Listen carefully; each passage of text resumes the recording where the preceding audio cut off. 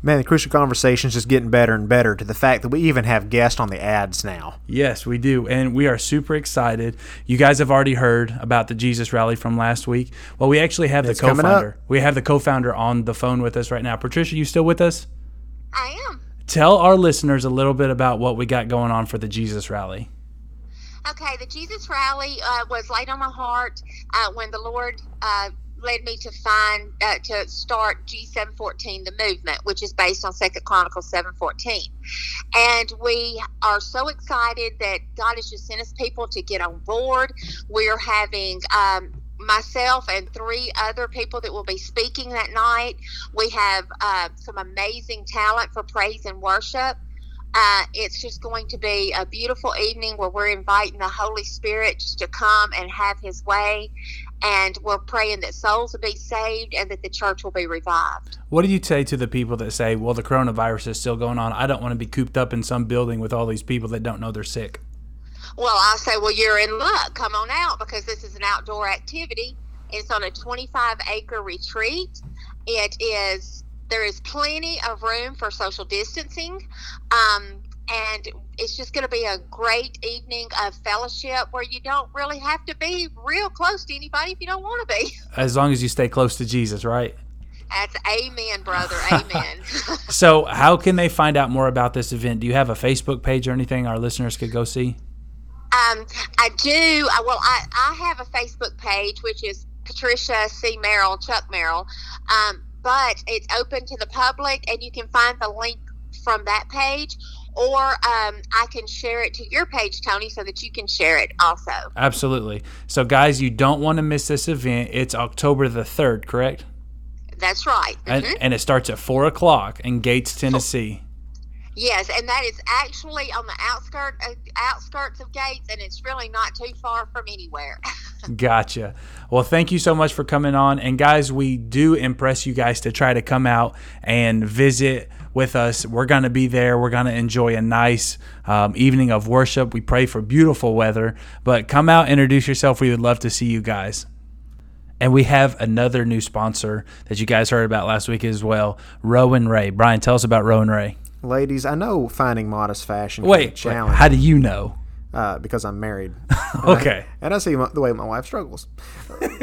Ladies, I know it's hard to find modest fashion, and it can be challenging. So we found a new sponsor that offers just that. Roe and Ray Boutique is committed to offering you trendy, modest, and high-quality pieces to complement your style and leave you feeling beautiful and confident.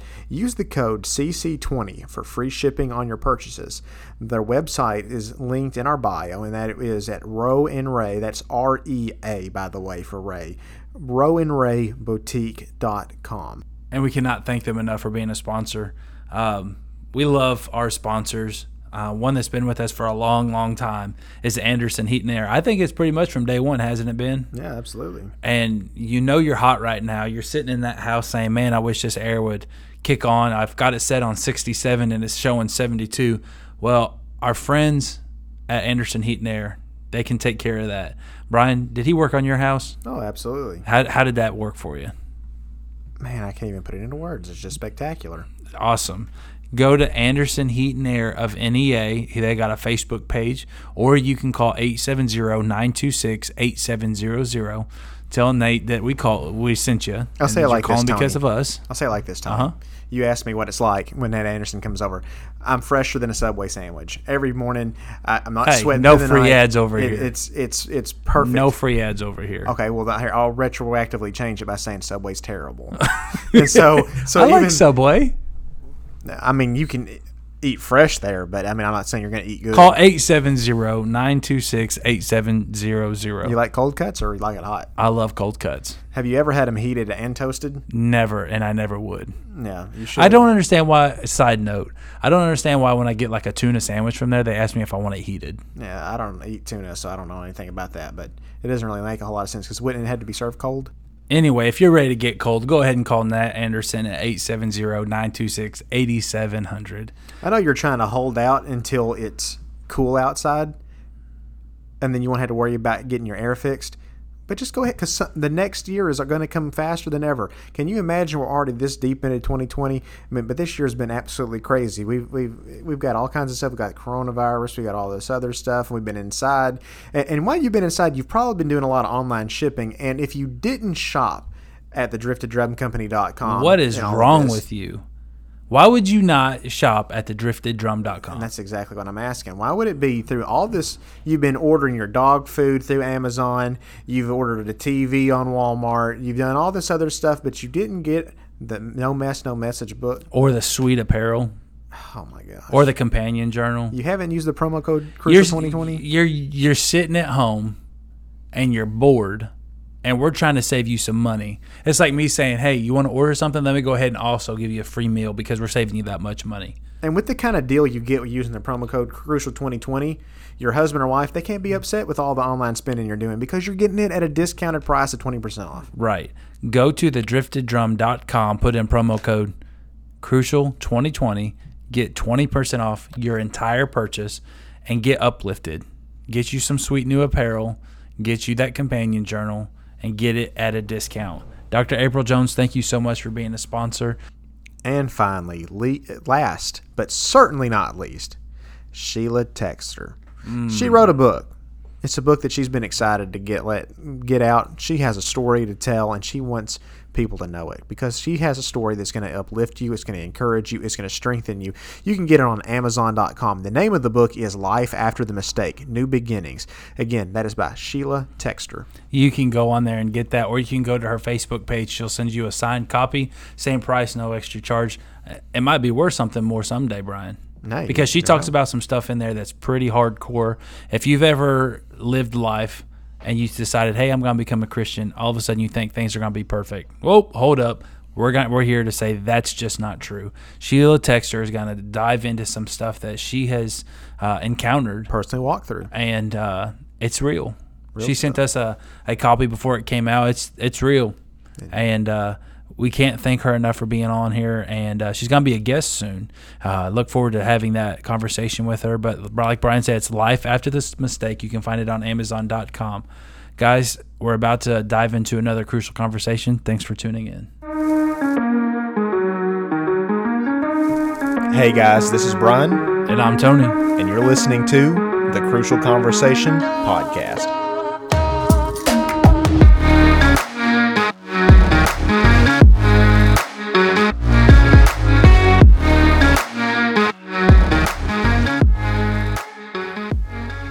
Tony, this is an awesome interview already because this is the first interview where I get to do it from the comfort of my own home. And I get to do it from the comfort of my steering wheel. That's awesome. So you're driving back from Illinois. You've spent some time up there today.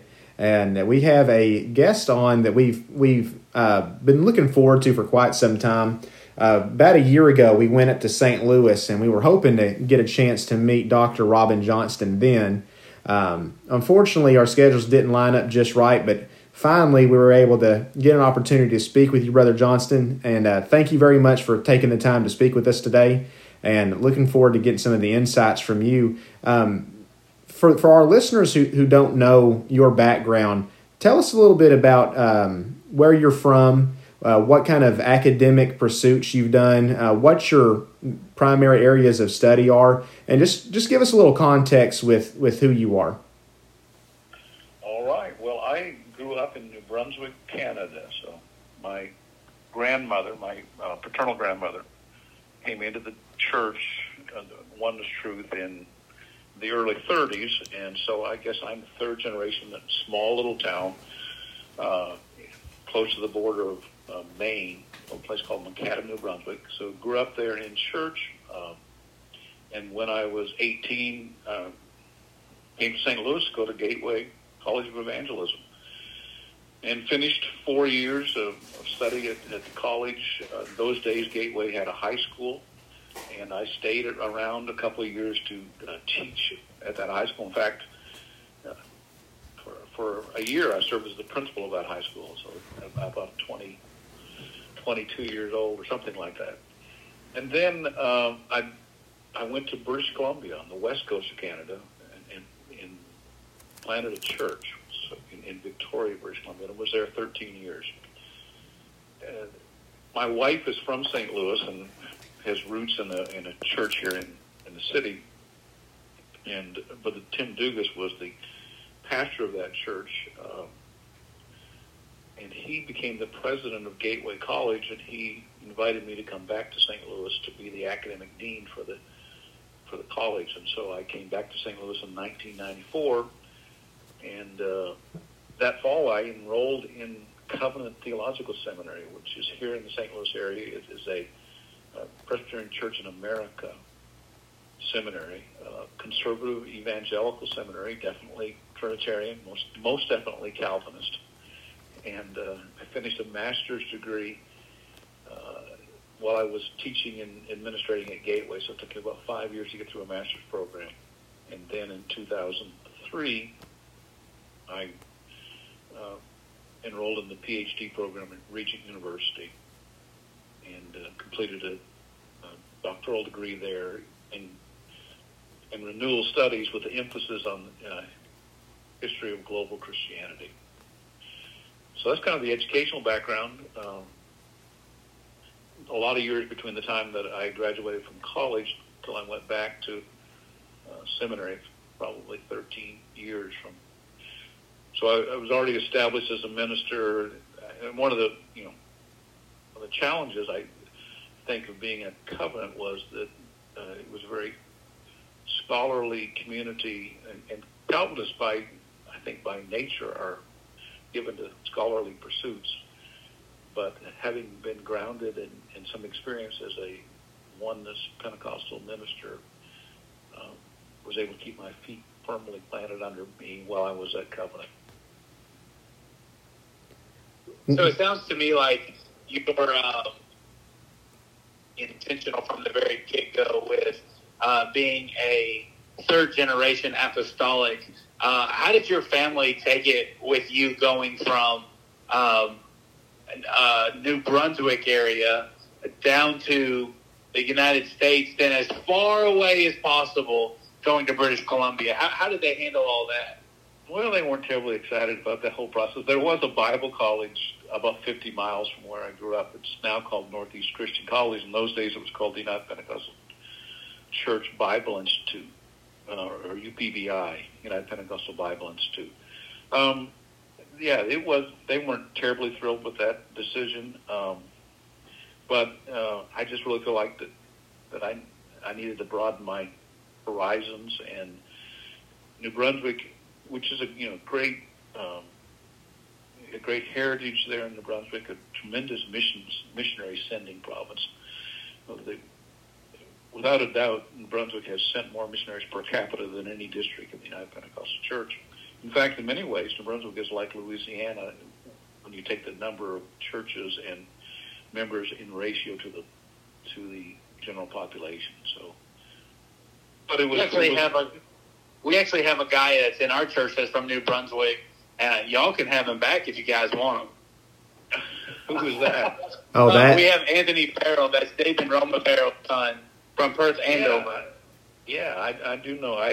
He was in a class or two of mine that I taught at Gateway. Yeah, he's actually going to our church now. And you say that you got that New Brunswick actually sends out all these different missionaries and people that are starting different churches and stuff like that. Is that something that is intentional by the superintendent there, or is that just kind of something that's just kind of happened? No, I have my opinion on it.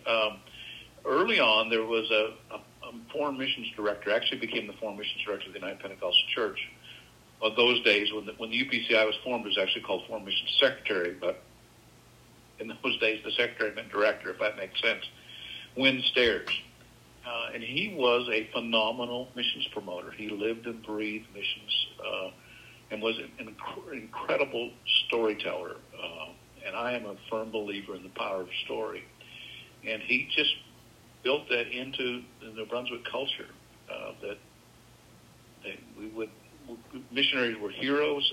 I grew up, I've often said, we had Peter and Paul as two great heroes of the New Testament, obviously outside Jesus Christ. And in New Brunswick, you had Bill Drost, sometimes people know them, Bill Dross of Pentecost, and Werner Larson, who were pioneer missionaries to Colombia, which in my growing up years was the kind of the most significant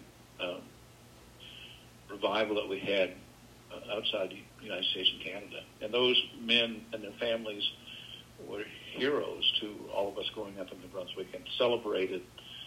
It's been 30, 40 years since I've been to camp meeting in New Brunswick, but growing up, I can still remember that Thursday was Missions Day. And Brother Went Stairs was an incredible promoter. And through the telling of stories and promotion, he built a missionary culture in New Brunswick. As a believer in stories, I noticed that some of the things that you've worked on have been telling our story, the story of the UPC, about oneness, apostolic, Pentecostalism. But before we get there, before we get too far, just as a teaser of where we're heading in this conversation, going back when you talked about how you went to these different seminaries, these different colleges, when you went there, you mentioned Calvinism at one point.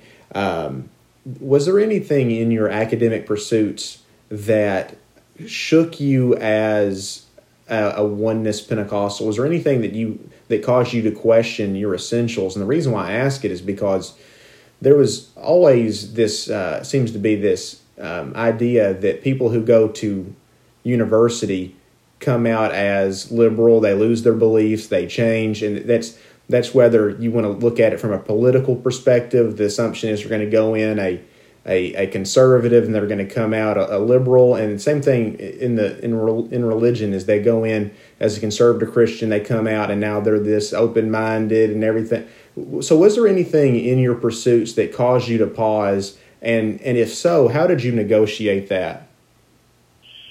Well, I think as I mentioned earlier, I was a little older, so I was it's probably 37 when I went back to seminary. So and I had pastored a church for 13 years, so I wasn't a novice when I went. And I've often reflected on that. It's a good question. I reflected on what would have my experience been if I'd have gone right to seminary out of Bible college. Obviously, I don't have any kind of special way of looking at that. And there wasn't really anything that really shook me. What was apparent to me was the professors at Covenant. So let me put this in context. I was teaching at Gateway, usually, maybe 3 or 4 classes semesters in addition to my administrative roles. So I sometimes say teaching everything I know and a few things I made up. A generalist, taught in church history, biblical studies, pastoral stuff, relationship stuff. I mean, it seemed like hermeneutics. If it was on the curriculum, it seemed like I taught it pretty well. Besides music, and when I got to Covenant, these guys were, in the sense that I taught everything I knew and a few things I made up. They were teaching from the very tip of what they knew. They had if their arm was the depth of their knowledge, what they taught in class was the end of one finger. And that was impressive to me that they were, I recognized that they were experts in their field in a way that I wasn't an expert in my field. Because I didn't have the depth of education. I didn't realize, it took me a while to realize that when you go on to do PhD work, you just know more and more and more about less and less and less, if that makes sense. As you narrow your focus, then you become more of an expert in a field. It doesn't mean you're smarter than people who don't have a PhD. It just means that you focus a lot of attention on one area of study. So that was impressive. The other part that was impressive to me was these were godly people. They took their Christianity seriously. They were kind and gracious. But having, the fact that I was 38 years old and deeply rooted in a church and had colleagues at Gateway who had navigated similar water or were in the process of navigating that water, and having that community to ground myself in helped me navigate navigate those waters. So when I went on to Region, it's a charismatic neo-Pentecostal, I guess, renewal school is what they would say. It was a much friendlier place. The Covenant, and maybe at any point you can stop me, but one of the things that made it easier at Covenant was not only was I a oneness believer, I was a Pentecostal believer. And not only was I a Pentecostal believer, I was an Arminian, and they were all Calvinists. So I didn't fit any of their boxes. I didn't hold a Calvinist theology, wasn't a Trinitarian, and was a Pentecostal. And I recognized that I could learn a few things from them. We were creatures from a different planet. Just in case our listeners aren't familiar with some of these terms, what do you mean by Arminian and Calvinist? Obviously, Calvinist comes from John Calvin, who was a 16th century reformer, who basically holds, sometimes it's called tulip, but this really comes after Calvin, but sometimes we boil Calvinism down to tulip, which 5 doctrines: total depravity. By that, you mean that people are born in sin, totally depraved, and they can't seek God. Their will is so bound with sin that they can't even look for God because they're born totally depraved. Tulip, unlimited. I'm going to go brain dead on you in the middle. Unconditional election. Unconditional election, yes. So what I mean by unconditional election is that God chooses. He's sovereign. He chooses who he will be saved and who won't be saved. In fact, they taught at Covenant what they called superlapsarian, which means before the world ever lapsed, God chose some for election and some for damnation. So, you're a Christian because he chose you to be a Christian. Limited atonement, so he really only saved for he only died for the elect. Irresistible grace, if you have been chosen, you can't resist that grace. And if you have been chosen, obviously you're going to persevere to the end. So once saved, always saved.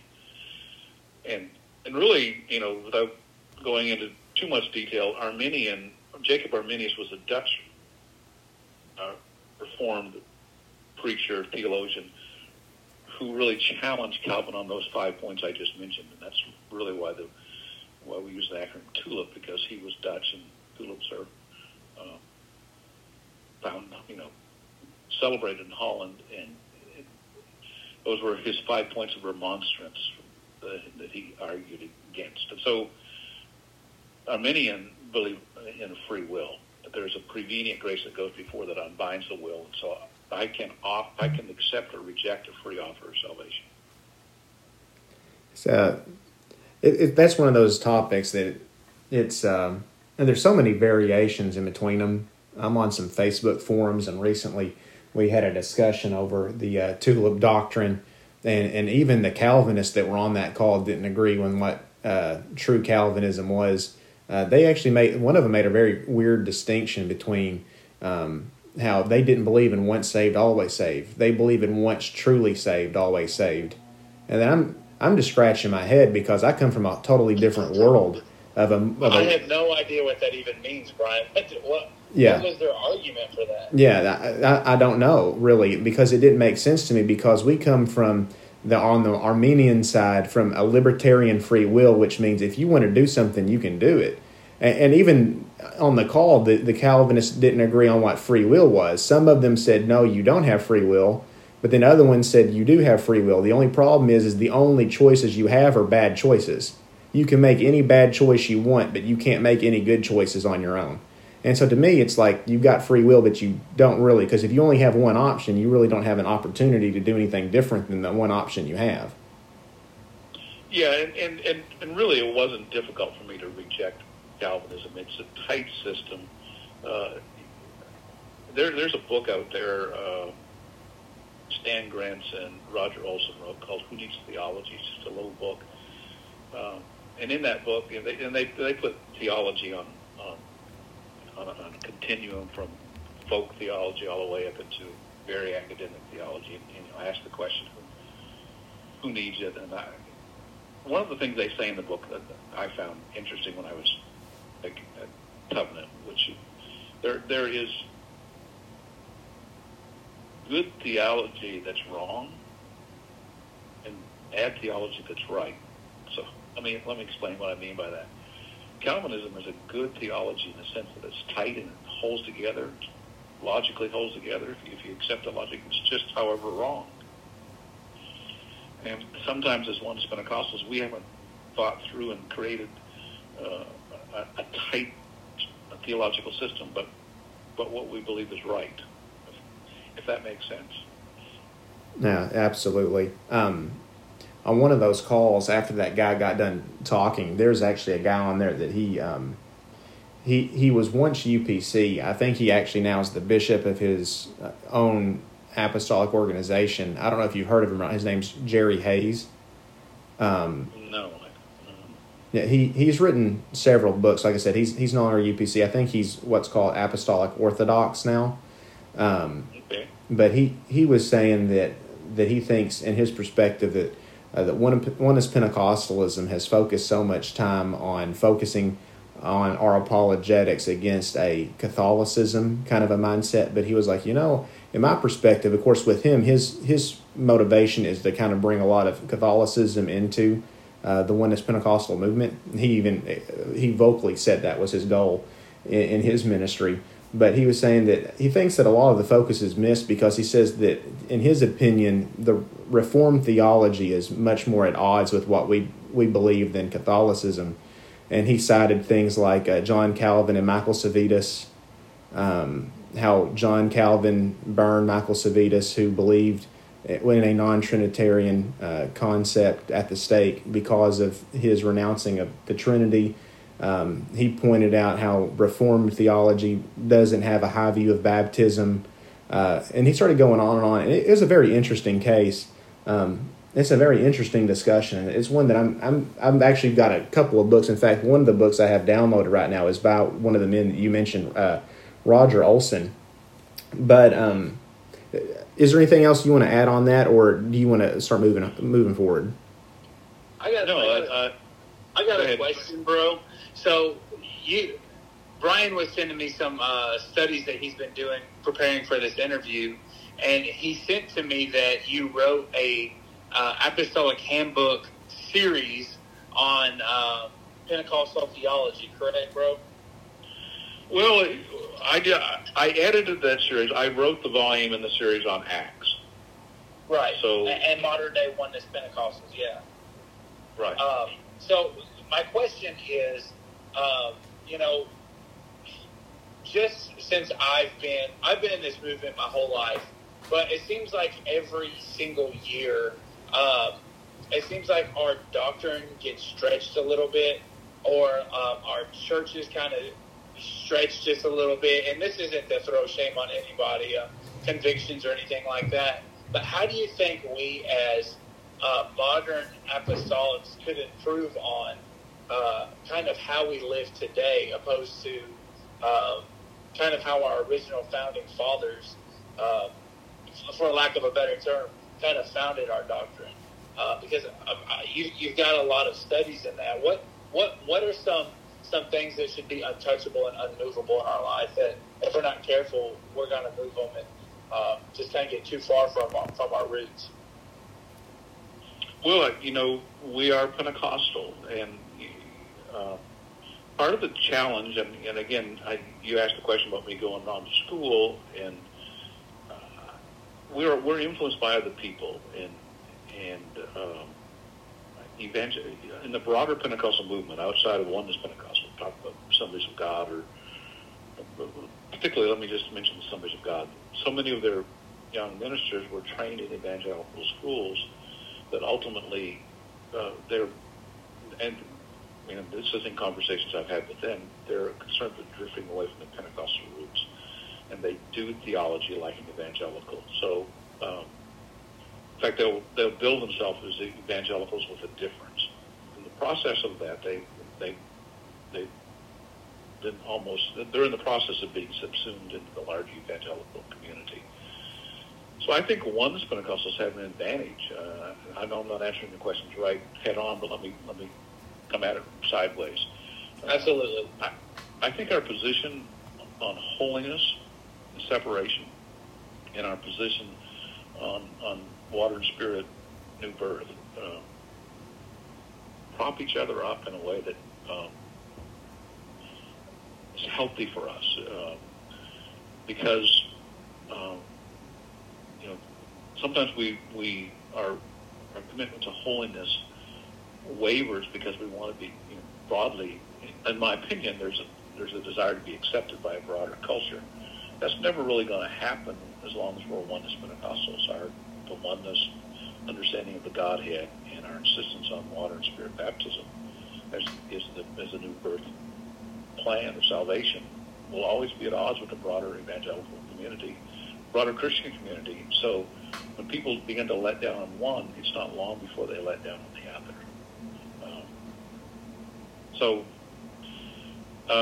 But to get a little closer to your question, what could we do different? I think we understand a little more. I honor the men and the women who come before us, but there's some theological depth, I think, that we've gained over the years as we look. But is that depth to our benefit or detriment? I think it can be. I think it can be to our benefit. Let me just give you a for instance. So we believe that speaking in tongues is the evidence of receiving the baptism of the Spirit. So, when people ask, well, why tongues? What I learned as a young man was, the best possible explanation was that in James, the tongue is an unruly member, and so the last part of our body that submits to God is our tongue, and that's why, perhaps that's why God chose speaking in tongues. Well, that kind of works, and there's no real biblical link between the two, if you understand. It's looking at a broad scope of scriptures and saying, well, James says this interesting thing about the tongue, and we speak in tongues. But Dan Seagraves just released a book, actually just releasing this week, on the Holy Spirit, a commentary on the Holy Spirit. And he points out in this book that something I've never really seen before, haven't really thought about, but in the Old Testament, and particularly in the pre-Pentecost New Testament, if you look, I'll use, for example, the first chapter of Luke and what's often called the infancy narratives. When the Spirit comes on Elizabeth, and when the Spirit comes on Mary, and when the Spirit, they're filled with the Spirit, that's the language that's used in Luke 1. And in Zechariah, they all speak prophetically. There's a Spirit-empowered speech that happens. And if you go back to the Old Testament, you'll see when the Spirit comes on people in the Old Testament, they often speak out prophetically. Pentecost is different in the sense it's a new era, and I'm not suggesting that what comes before the day of Pentecost is absolutely similar to what comes after the day of Pentecost. It is definitely a change moment, but the change is not as radical as we think. Tongues, speaking in tongues, is not a far departure from what happened in the Old Testament when the Spirit came on people and they spoke prophetically. I don't know that I've never read that in any of our early writings, but I think Brother Seagraves is onto something. You understand what I mean by deepening? I think that's a more logical explanation than. Yeah, yes, absolutely. The reason I want to ask kind of what the unmovables and untouchables should be in our life is because I have a family member that used to be a very a prominent figure in our movement, and when I ask you if it was to our benefit or detriment, that question is solely rooted on this person because they feel like they've gained so much studies to where they find the plan of salvation is not essential, and it kind of blows my mind because I don't understand And maybe you can give some insight on this. And if some of our listeners are feeling, hey, that's me, maybe you can give some insight on why some Pentecostals or apostolics, or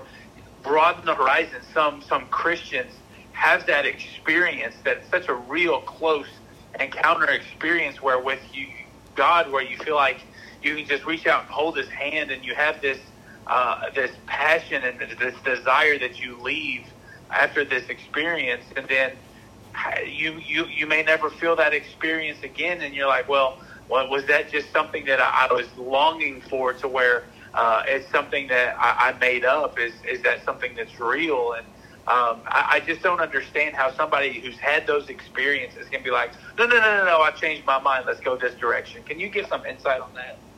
Well, I think experience by itself can be fickle, but I think for me it's interesting. When Charles Parham first kind of teaches, well, he asked the question, what we know, kind of the defining Pentecostal birth story. Parham is in the latter part of 1900 meets with the students at Topeka Bible College, Bethel Bible College in Topeka, and he asks them, what's the biblical, is there a uniform biblical evidence of people speaking in tongues or biblical sign? And of course, when he comes back just before the turn of the year, students say that they find out that, that speaking in tongues seems to be the uniform evidence. And then, that before, on the watch night service of the next year, as the next year came in, Agnes Osmond speaks in tongues, and that's often considered the birth of the modern Pentecostal movement. But the process that Parham arrives at that is interesting. He doesn't experience something and then exegete the experience. He finds something in the Bible that experiences what he found in the Bible. So Pentecostals are often accused of exegeting, trying to understand what an experience means. And while we are experiential, and experiences are obviously incredibly important, we're not only experiential, or we shouldn't be. We should. Experience can help us understand the Bible better, but we also we're looking at the biblical text and say, why aren't we experiencing what they experienced in the book of Acts? And if they had it, if it was available to them, why can't it be available to us? So I think that's kind of misunderstood sometimes. But I don't, as to your specific question, I think that experience alone is, we can doubt our own experiences. So you have to have, a deep rooting in the Scripture as well as have an experience. And I think the two of those, again, support each other. As a teacher in church history, where are we found in church history? There's again, one of those forums that I'm on the internet. There's one that's being thrown around quite a bit, that Oneness Pentecostalism didn't begin until 1913. And my question to you is, number one, where is that charge brought up? Like, why would they say 1913? And what is the evidence of a pre-1913 believers that believe very similar to us? And if you can go all the way back to even the book of Acts, the church fathers, and then our history, and what did the modern 20th century renewal of the apostolic Pentecostalism, what was their views on things like this? And I'm very interested to hear what the view of tongues as an initial sign of the infilling of the Spirit was amongst our early church brethren, because I think that the man that Tony's referencing, I think I've seen him before actually quoting Howard Goss, the first superintendent of the UPC, and showing that he didn't believe what we currently teach. So I'm just curious, what is our history, and do we have a history to boast in, or is our history an embarrassment of not being able to prove that we are in any way tied to the historic church? Well, that's an interesting, difficult question. But let me try to summarize it as briefly as I can. Obviously, I would say that we're definitely found in the book of Acts, and that's Acts is, I chose to write the handbook on Acts, and there are 8 handbooks in the Apostolic Handbook series, but only one of them is based on a single book of the Bible, and that's the book of Acts. So, in some ways, the Acts functions as a canon within a canon for us. So, yeah, I think that we're trying to replicate the book of Acts Church. And then, there aren't a lot of extant histories. There are some, ante-Nicene church fathers that you can access, and you can see pieces of what early Pentecostals believed and that seem to line up with what we would believe today. But I would remind you that history is written by winners, and when a majority consensus forms, there's an attempt. Let me show you exactly what I mean by that. So, are you familiar with Tertullian, father of the Latin theology, and often called the person who coined the term Trinity? Yes. So his opponent in part of his discussion is a guy named Praxeas, and he wrote one of the books that we have is against Praxeas, and that's when he suggests that Praxeas was a Patripassian, he killed the father, and sometimes called monarchical modalism. So, and I'm throwing big words around and not explaining.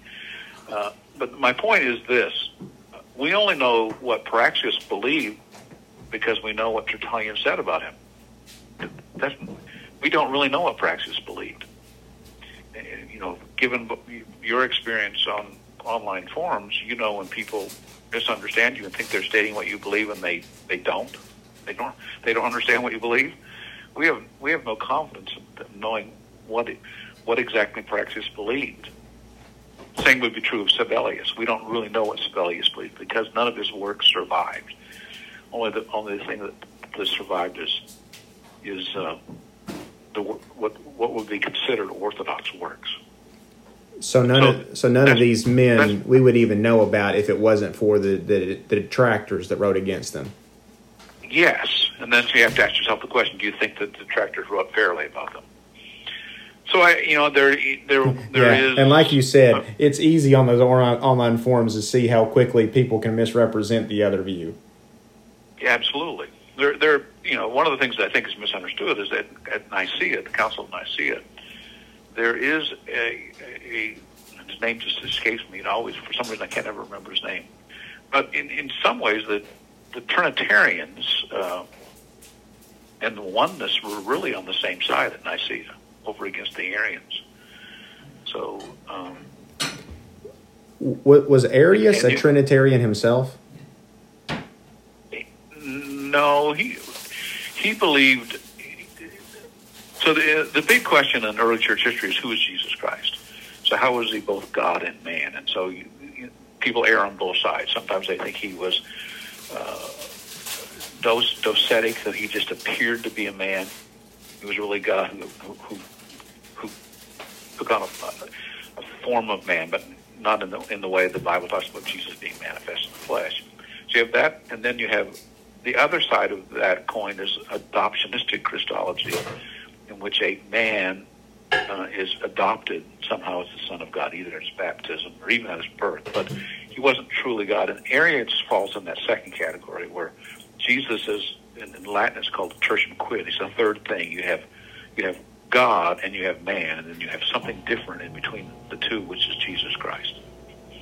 So he didn't believe that Jesus was fully God. So that's what kind of Arian. So if you look at the modern day Jehovah's Witness, that's close to Arianism. So, and let me kind of finish the rest of that story that I was on before. Tongue speech shows up in history certain places, and again, I mean, there are lots of places that you can see it, but it's not mainline, so it doesn't have much defense. You'll find anti-Trinitarians show up throughout church history, but oftentimes anti-Trinitarians are devaluing the Son. But there are cases where, throughout history, where people would hold a view of the Godhead that would be compatible with what you and I would believe about the Godhead. And then, really what happens to get to the tail end of your question, what really happens in the late 1800s, and I've just seen a story about this recently in Christianity Today. What happens in the late 1800s is that while people are confessionally Trinitarian, they're practically oneness in the sense that they're worshiping Jesus. So if you listen to people's music, and this is the story that I just saw in Christianity Today, this popular Christian music today is sung. Jesus is sung about. The Spirit rarely is mentioned, and even the Father is not mentioned much. So you have this practical oneness that shows up in the late 1800s that really, I think, forms a seedbed for an awareness that maybe we got this Trinity wrong.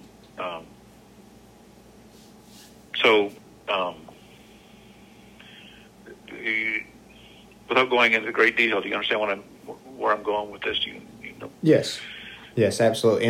And to any of our listeners that may hear a lot of weird background noise, again, I'm recording at my house, and my nephew just decided he wanted to start cooking whenever I was like, dude, stop, I'm recording right now. And so if anybody heard any background, it wasn't me getting a snack while he was talking. I was tuned in. But to that question, since you've answered a lot about the history, the early history and up to the 1800s, to the charge about 1913, where does that charge come from, and what was our history from around that time frame of why that suddenly we pop up in the form we are now around that time period, and who were some of the key players? And again, to the question about how did they view the doctrine? Was there a uniform belief? And if there wasn't, where were the big disagreements at? Okay. Well, it's my opinion that the best lens to look at the rise of Pentecostalism, both Trinitarian and Oneness Pentecostalism, is to look at it as a restorationist movement. By that I mean you're trying to restore the church to its apostolic roots, free from the accretions of history. So that's what's driving Pentecostalism. Let's go back to Pentecost. You can see that in the earliest Azusa Street papers, the September 1906 paper. The lead article on the front page is about back to Pentecost. So there was the sense that you're going back to the apostolic church. In fact, before we were called Pentecostals, we were called people of the apostolic faith. That's what Parham called his movement, the apostolic faith movement. That's what Seymour, the mission, Azusa Street mission was called the Pacific Apostolic Faith Mission. So they didn't self-identify as Pentecostals, they self-identified as apostolic faith people. So you can see that restorationist impulse. I want to go back to the book of Acts, to the apostolic church. Why would that be important? Why does that matter? Because they felt like the historic Christianity had drifted away from the apostolic faith.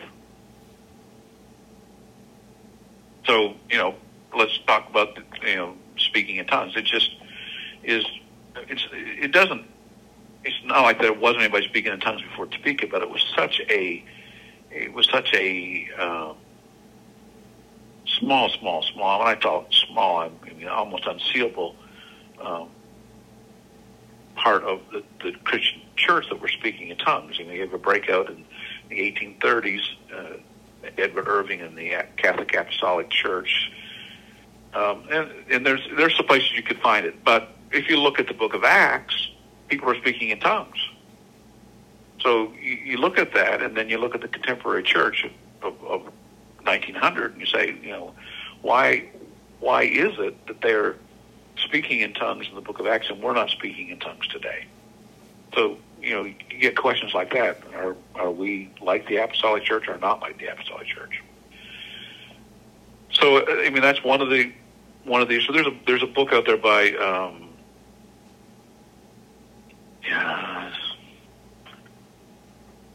and I just lost the name of that book, Theological Roots of Pentecostalism. Forward down, I'll pull his name up. But he would say there are four theological roots. and all of them focused on Jesus. Interesting enough, that's the focus of the worship. Jesus, or Christ, is Savior.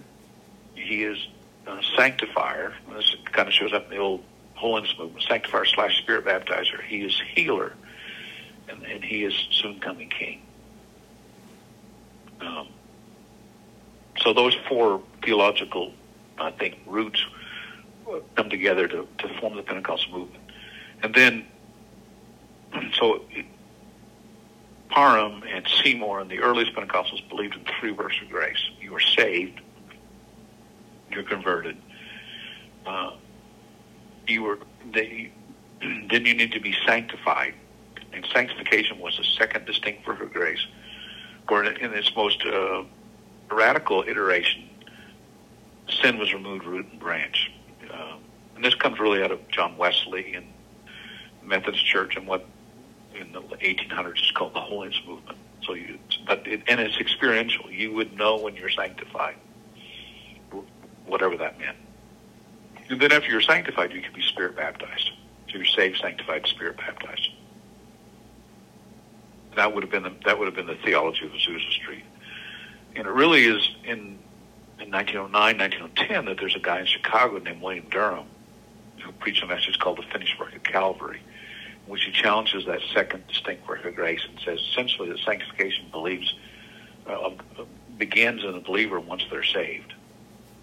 So they kind of 2 works of grace. You're saved and you're saved and you're Spirit filled, and that would be what the Assemblies of God.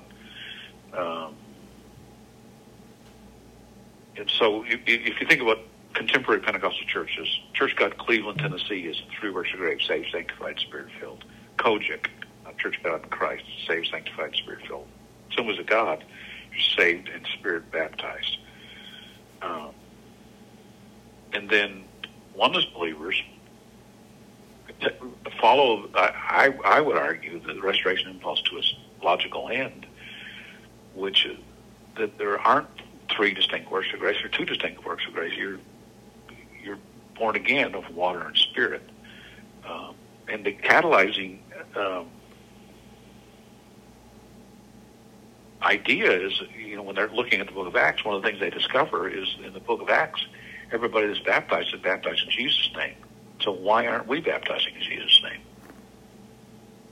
And so when they say 1913, there was a camp meeting at Aurora Seco, and there was a baptismal service, and the person speaking at that baptismal service was Artie McAllister, and he was preaching really against what a doctrine called trine immersion. People were baptizing 3 times, once for the Father, once for the Son, and once for the Spirit.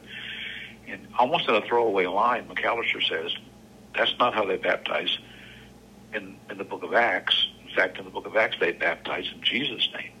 And that is why we often talk about 1913 as the beginning of the oneness movements, because that idea kind of first surfaces. Again, people were baptizing in Jesus' name before that. In fact, Goss was baptized by Parham in 1903 in Spring River in Galena, Kansas, in Jesus' name. To further that idea, why is that different? What happens in the oneness movement is people then begin to insist that you're rebaptized. So, not only are new believers baptized in Jesus' name, but if you're baptized in the name of the Father, Son, and the Holy Spirit, you need to be rebaptized in Jesus' name.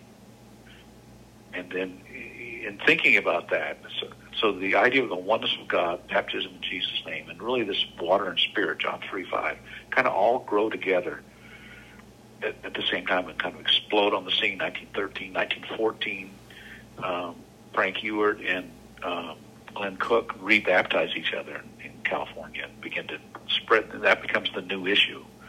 The old issue was the finished work of Calvary. The new issue is this baptism in Jesus' name. And in 1916, the oneness people kind of get kicked out of the Assemblies of God. So in some ways you could say 1913 is the beginning. In some ways you could say 1914 when they rebaptized each other. Or you could say 1916 when they were pushed out of the Assemblies of God. And I think the key person in all that, Ewart is key, but G.T. Haywood, it seems to be the person who's doing the most innovative thinking about Jesus' name baptism, oneness of God. So early on, even Goss would say he would have believed in the new birth of water and spirit, but somewhere along the line, Goss begins to believe that you're saved when you believe, and that you should be baptized in Jesus' name, and you should receive the baptism of the Holy Ghost, speaking with other tongues. Now, what I think people misunderstand today is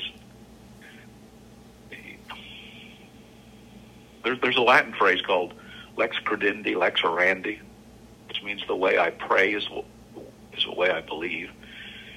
And people use that to say, if you really want to know what people believe, watch how they practice. And so while Goss may have held this idea that you're saved when you believe, he was Pentecostal. He was going to baptize people in Jesus' name, and he was going to insist they receive the baptism of the Spirit. If he didn't believe that, he wouldn't have been Pentecostal. So if you looked at what was happening in a church that perhaps Goss led over against one that, W.T. Witherspoon comes to mind as a strong proponent of John 3:5, you wouldn't see any difference in what actually happened in service. People were repenting, they were being baptized and received the gifts of the Spirit. They weren't looking for if you asked them what they meant, Goss would look at Acts 2:38 and say, repent and be baptized, every one of you, because of the remission of sins, instead of for the remission of sins. They argued over that word for or because, which really means for. So that's why there could be a merger in 1945 between the PCI and the PWJC, is because practically they were doing the same things. They understood what they were doing in different terms, but the same thing was happening in a PCI church that was happening in a PWJC church. And I think that's recognized when you think about what is the fundamental doctrine of the United Pentecostal Church that both sides agree on. They knew what they were doing. And there was a eschatological belief out there early on in the oneness movement that they made a distinction about being saved and being in the bride. And of course, they all wanted to be in the bride, and to be in the bride, you had to be born of the water and spirit. Nobody was interested in just being saved. They were interested in being in the bride. But that's a different subject that we probably don't want to get into. So I'm sure Brian would. Brian loves that. Oh, I do. Hey, here's a real deep one for you. If you had to pick on the 20th century fathers of UPC, of Oneness Pentecostalism, if you had to make a Mount Rushmore, which four would you pick? Okay, let me get this question straight again. A Mount Rushmore of what, Brian? Of the believers in the 20th century that helped found us to where we are, or you can even, if you want to, throw even a modern person in there for the generations to come. Let's say if, like, in 300 years they build a Mount Rushmore, which four individuals do you think need to be on it? Well, I think GTA if they don't tear it down because they're woke. Yeah. I think GTA would. I think Frank Ewart, and probably Andrew Urshan. And if I had to choose four, the fourth person I would choose is David Bernard. I mean, there's just no question whether Bernard has advanced our scholarship. And there's for young people growing up in the church today, I mean, part of that whole discussion we just had about BCI and PAJC and different beliefs, that has disappeared. We're firmly John 3:5, water and spirit. Unquestionably, that's our position. And I think a couple things attributed to that. One is that, obviously I'm in the publishing ministry right now, so I think printed word is incredibly important. I think establishing our own Sunday school curriculum helped solidify that. And I do think the books by Brother Bernard in the 80s and the Oneness of God in the New Birth, Practical Holiness, those are key books in the ongoing development of the Oneness Pentecostal movement.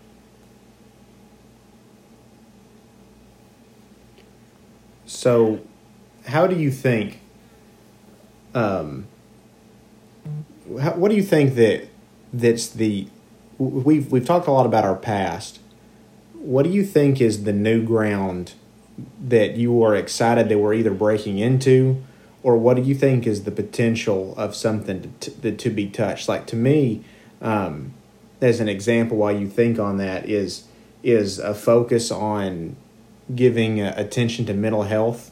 To me, is kind of new ground for us, and I'm seeing people begin to talk about it. I'm excited about that. I'm excited to see what all happens with that, what all becomes of that, because I think that it's going to be transformative in the lives of people. But I'd like to ask you, what do you think is something that you're excited about that we're moving into as a movement that's either new charted territory, or is something that you think that we, at some point, we're going to dive into and it's going to be transformative?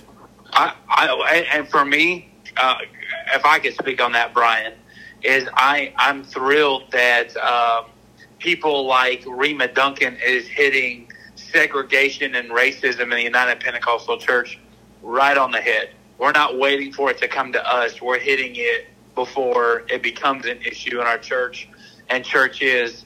And that's something that I love about our movement is Brother Bernard is very spoken on the issues that can become a negative light in our movement, and we don't really hide from that. And that's something that, for me, Brian's mental health, mine is minority and racial issues and stuff like that. But I'm interested to hear what you have to say, brother.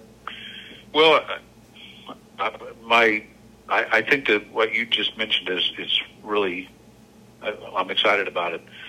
Let me kind of ground this a little bit. I mentioned the restoration impulse, and we often think of the restoration impulse in terms of restoration of doctrine, and you heard me kind of go through that.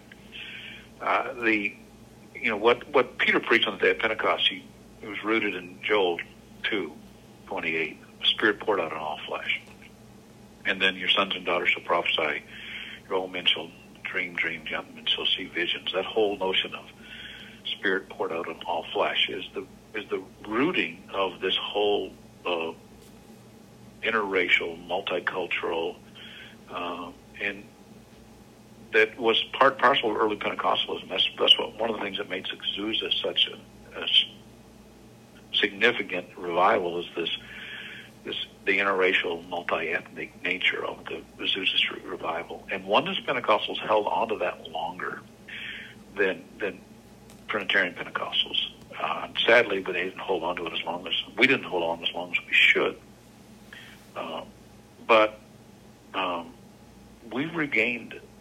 We're making enormous strides in that area, not only on race and ethnicity. I think in women in ministry, that's a kind of a function of early Pentecostalism, empowering women to preach and minister.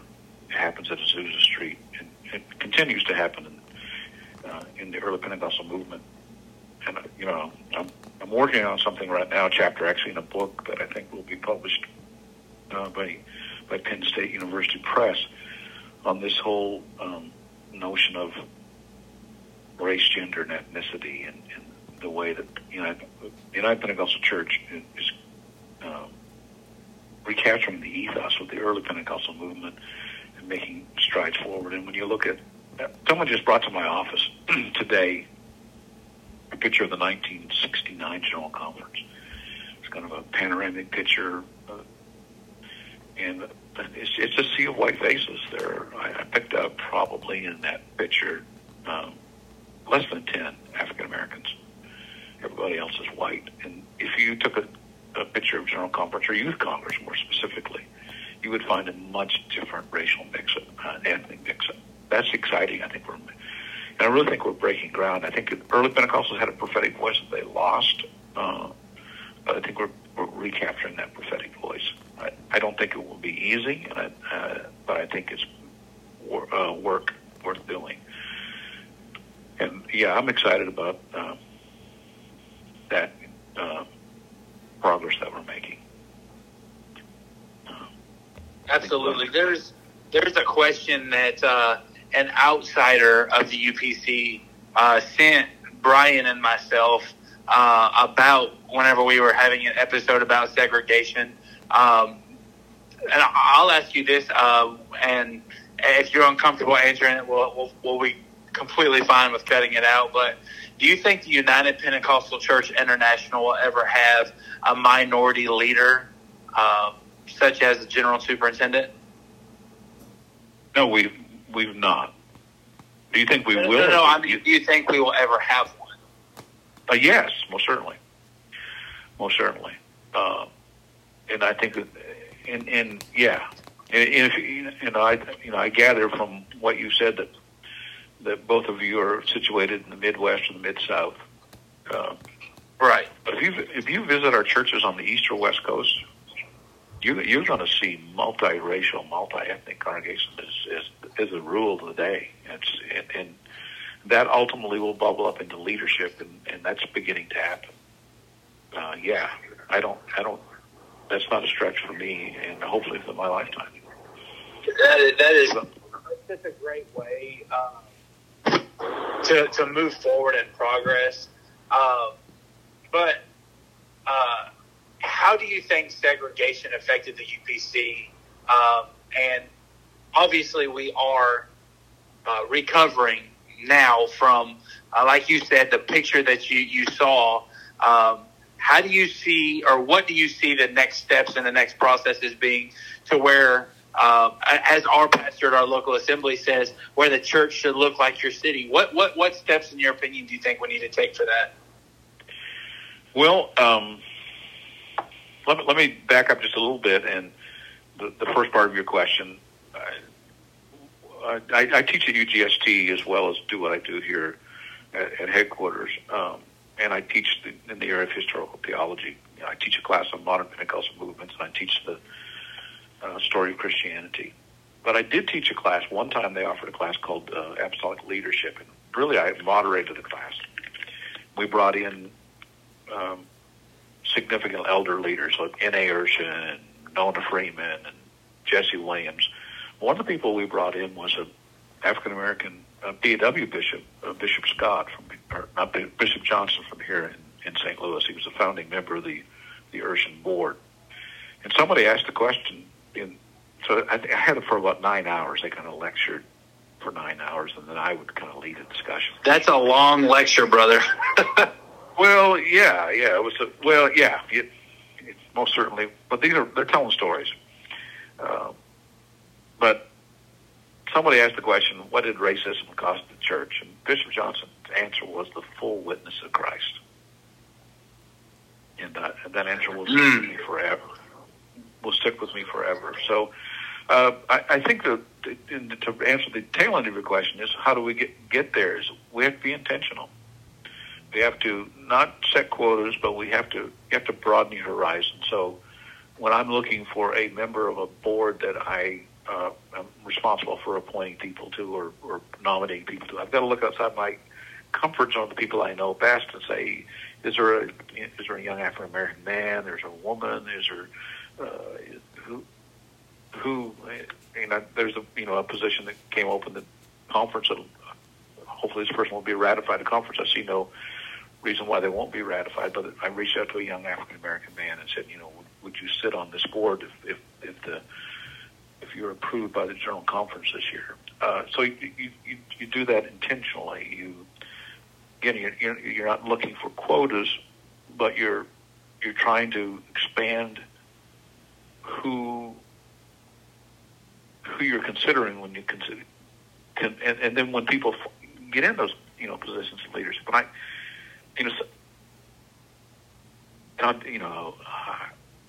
I told you that I grew up in New Brunswick. My folks were not preachers. My dad worked for the railroad. My mother was a homemaker, and just she worked a job. But they were not. Church was the center of our lives, but I certainly don't have a pedigree as a Pentecostal preacher. And I would be the first to say that I'm not going to set the house afire preaching. So, but I was able to. People believed in me and mentored me and gave me opportunity to serve, and when you serve in one category, you get to serve in another category. And ultimately, I'm able to be the editor-in-chief for the United Pentecostal Church, partially because people made a place for me. And so what we've got to do is intentionally make a place for people who, I didn't get this job because my dad was somebody, or my pastor was somebody, but other people believed in me. And we've got to believe in those minority communities and get them in places where they can grow into further leadership. So, what can I do, and what could Brian do to execute that? How do we build those relationships and tear down those walls of the past? For instance, I don't want to be judged by everybody. Right, the hot topic right now is racism, and Black Lives Matter movement is just it's running rampant. And how does one break down the stereotype of judging one race as a blanket? How do we do better as that, brother, to make our next generation better than what it is today?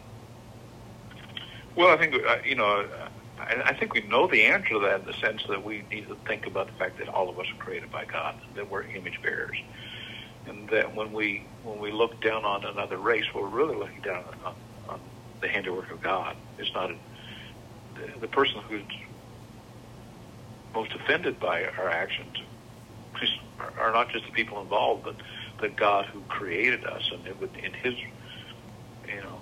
in His providence, to use a good Calvinist word, in His providence, He chose to make people of different races, and there's no indication anywhere in Scripture that one race is preferable to another race. So and I think even sometimes we talk about they're creating a colorblind society, but the challenge of creating a colorblind society is that's not how God created society. He created society with diversity. So when we embrace diversity, we're embracing God's vision.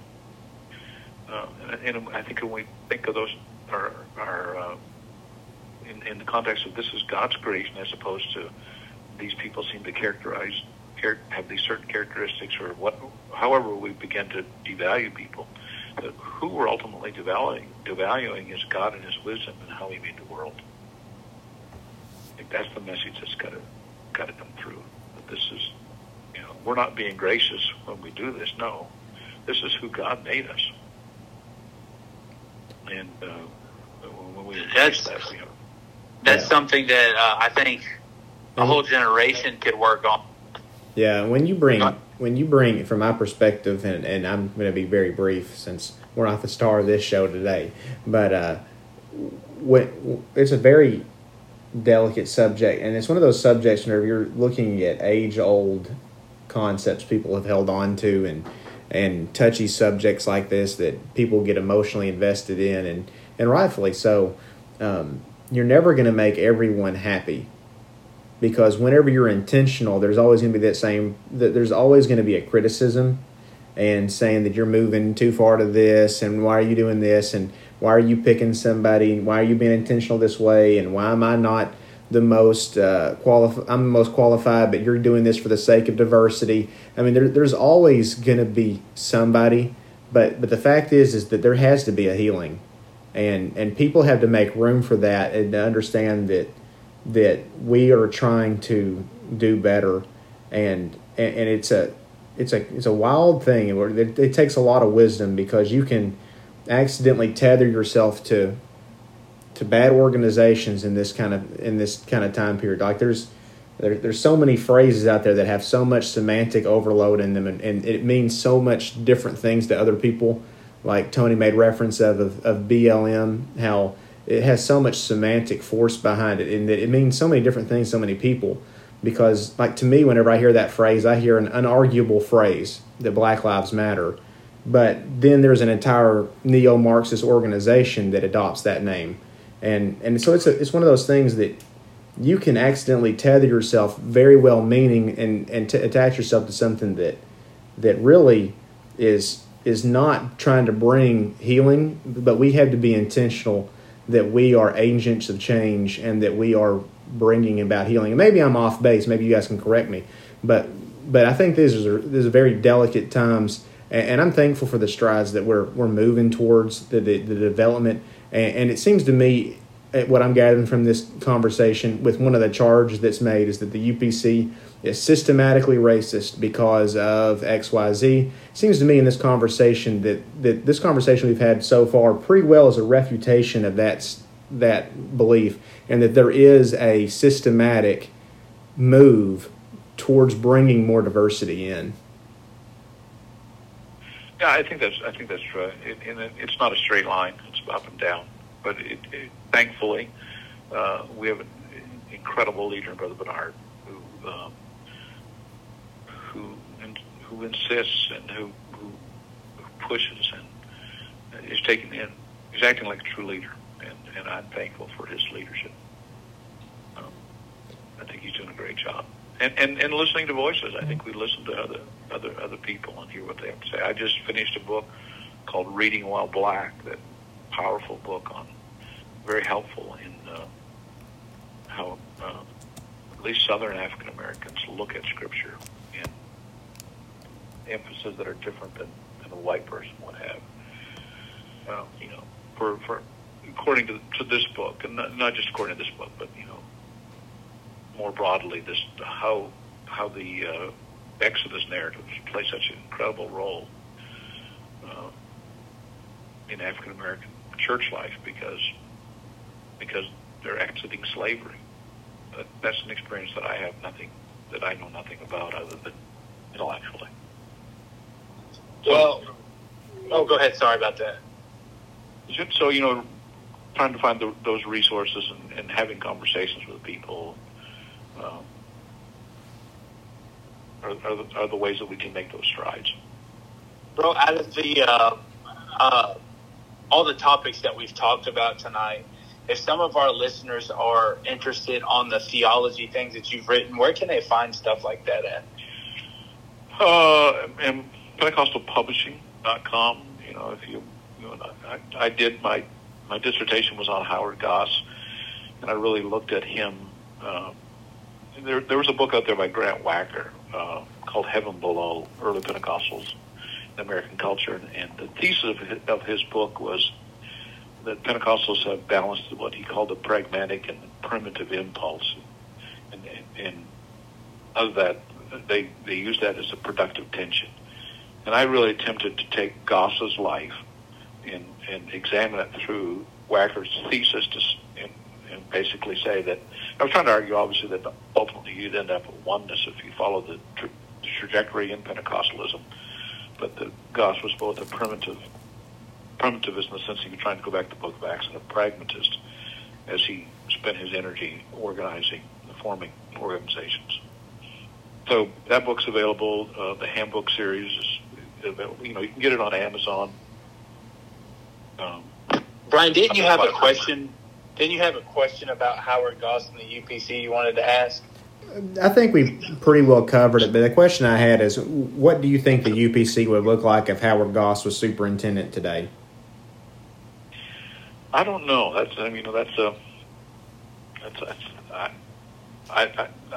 don't really. I really can't answer the question.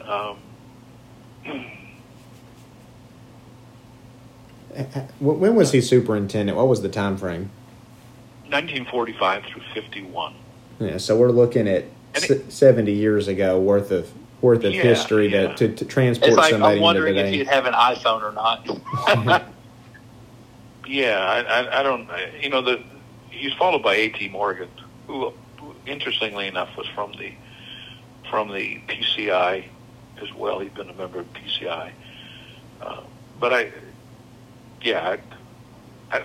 it would be speculation, and I don't really know. We've been blessed with incredible leaders over the years that brought us miles down the road. We're significantly more diverse. So what I'm hearing you say is each man was called for his specific time period. Yes. Goss had roots all the way back to the beginning. He came into Parham's work in 1903, and part of his legacy was that ability he had to navigate that whole time period. So really, he was an elderly man when he became general superintendent. I'm actually looking at his picture right now because I have your book on Pentecostal life from him, and he had a nice 3-piece suit on. Yeah, he did. He had a little bit of style. But he traveled on a train. Rarely drove a car. Most of his travel was very cool. Very cool. Well, Brian, I've thoroughly enjoyed this conversation, and I know you have more than anybody else. I mean, this is right up your alley, bro. Yeah, and there's a lot of stuff that I feel like we've missed, but I think we have we've got enough out there that people should be interested in get these books. Actually, like again, I have both of them that you mentioned, that the handbook series. I have the Book of Acts here with me. I have the Pentecostal Life with me, and I've really enjoyed it. I thank you so much for taking time to speak with us today. Well, I appreciate the opportunity, and the Lord bless you. You too. Bye. You've been listening to, as he just hung up. Crucial conversation, man. There it is. And so Tony, what do you think? How what are you thinking? There was so much knowledge dropped there. I just hope that our listeners take time to soak it in. Yeah, there really was a much lot. To learn. I mean, what I enjoyed most about this conversation was, here's the past, here's the present. Mm-hmm. What do we got to do to make it for our future? You know, it's really interesting. I didn't really notice how it tethered like that, where we did focus a lot on the past, and it was sort of intentional, I guess. But I see what you're saying, where especially with that question about what's the new ground, and it really is exciting. 100%, man. I'm thrilled that we were able to do that conversation tonight. Yeah, I'm actually glad you brought that up, because I didn't even think about that beforehand. So, yeah, man. Well, this is going to be a great episode. I'm glad we can do it together. Yeah, I appreciate you. So Sorry I couldn't be there with you tonight, man. I've enjoyed it a whole lot better than normal. Oh, thanks. I appreciate that. I hope our listeners are still listening where they heard that. So, hey, I hope you hear this. Well, he just hung up on me. As we have such a great working relationship. The fact is that one of the takeaways in this is that, as Tony alluded to, is the past charts our destination for our future. It's important to know the past. It's important to know where you come from. And this conversation, of course, to our listeners, this is rested very heavily upon oneness Pentecostalism. And I hope that to all our friends that are listening that are part of other church denominations, I hope you've enjoyed this conversation. I hope it sparks your interest in learning more about oneness Pentecostalism, to learning more about the apostolic faith. And I know we've got several listeners out there that wouldn't necessarily identify today as a oneness Pentecostal. And I just want to invite you to join us, that we're on a journey going to heaven. And we'd love to see you come alongside us in the pursuit of evangelizing our world and making a difference in our communities, making a positive change, and not only making a positive change in our world, but the feeling of a positive change that happens in you when you're first baptized with the Spirit. Whenever you have, as we talked about, when you've spoken in tongues, the feeling that you get from this biblical experience, because that experience is for you. It's an experience for whosoever will. Jesus himself said in Mark chapter number 16, he said that they that believeth, they will speak in new tongues. It's in Mark 16 and 17. And so it's something not just for a select few, but it's for believers. If you are a believer, it's an experience you can have. You can experience it. And so I invite you to, on our journey, enjoy the baptism of the Holy Spirit with us.